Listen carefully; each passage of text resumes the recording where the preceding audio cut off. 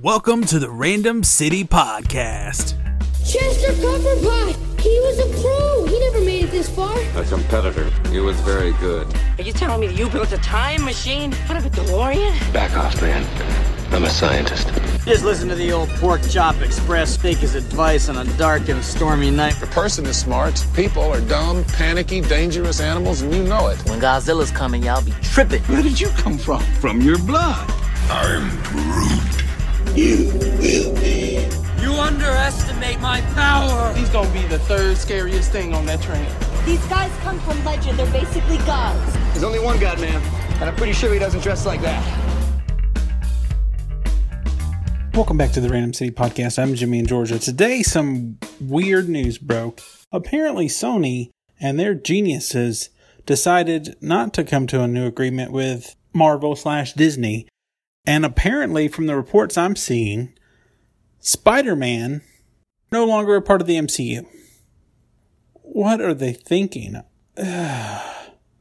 Spider-Man Far From Home is my favorite movie though so far this year. I enjoyed it thoroughly. I liked it more than Endgame, quite honestly, because I have issues with Infinity War.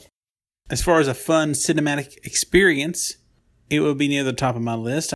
Literally just spoke a little bit about Spider-Man Homecoming a few days ago in the last episode of the Random City Podcast, available in iTunes, Apple Podcasts, Spotify, Stitcher, etc.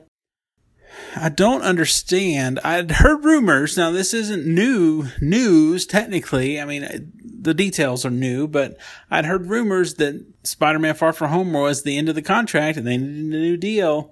I get part of the idea, I'm sure, is all about the money. It's like, oh, why should we give Marvel any cut of this? We can do this on our own. We can make all this money. But here's the thing, especially with Marvel movies. There's a reason Dark Phoenix died the way it did on the box office. It was horribly underperforming compared to every other X-Men movie, basically. It's not connected to the cinematic universe. Nobody cares. You know, and the next X-Men movie could be 4 or 5 years away, whatever. People will care again once it's connected to the MCU. A Spider-Man reboot again? Nobody's going to really care, I don't think, at this point. People are invested for 11 years into the MCU. There's a reason Endgame is the highest grossing movie of all time. This is a stupid move on so many levels. Hopefully this isn't the last word. As a Spider-Man fan, as a Tom Holland fan, as an MCU fan, wow. Come on, Sony. Y'all suck. Here's a report from Deadline about the situation. Their headline reads, Disney-Sony standoff ends, Marvel Studios and Kevin Feige's involvement in Spider-Man. This was posted today, as I'm recording, about 25 minutes ago. This is an exclusive to Deadline.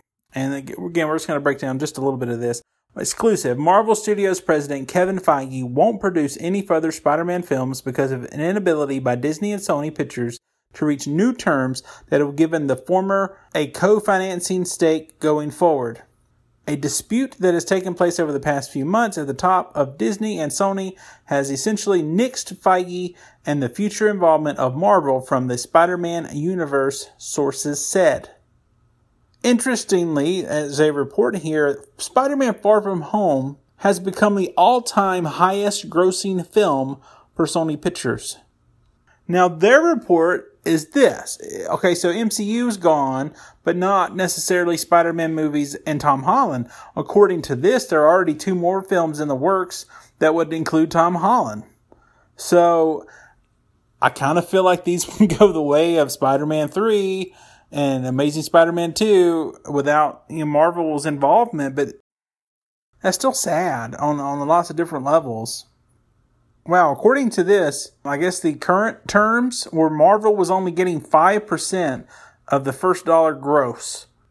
So they were trying to bump that up to around 50%. So I could see why Sony wouldn't agree to 50% if they're only giving them 5%. But wow. They're also reporting Sony reason they'll be fine without Feige. They have a creative template set by these first 2 films. So there's already other films in the works. The Venom sequel is underway. Andy Serkis is directing that with Tom Hardy. There's also a Morbius movie with Jared Leto, a Kraven the Hunter, and another spin-off with characters such as Silver Sable and Black Cat. Apparently the Sinister Six film is maybe coming back like they were talking about doing every few years ago. I don't know what the deal is. It's sad if this is the last word. Hopefully they can do something. Okay, from reading that report, getting a little more information from Deadline, it sounds less totally stupid since they're not scrapping the Tom Holland movies. I think fans will be much more accepting of it if it's a continuation of the Tom Holland Zendaya-led movies versus a totally, just scrapping that and starting over. So I do think that's a better idea for Sony to pursue. Wow. Either way, just with this most recent movie, they were looking at Peter as the next Tony Stark. I mean, that was kind of the point of the movie. He's going to be the next guy. And now he's not. It's weird. My only hope still, I was hoping for this, even within the MCU confines, was more of a multiverse situation where maybe you do have a Tobey Maguire show back up and things. So maybe that's the direction they'll go, and maybe it'll be good. The animated movie was great with Lord Miller. I don't know. Maybe they should get those guys involved if they could. This is going to be a wait and see kind of situation overall, but definitely interesting. Leave your comments. Let me know what you think. What would you want to see in a Sony-only Spider-Man movie series with or without Tom Holland? Wow, this is crazy. All right, so thanks, and we'll catch you on the flippity flip.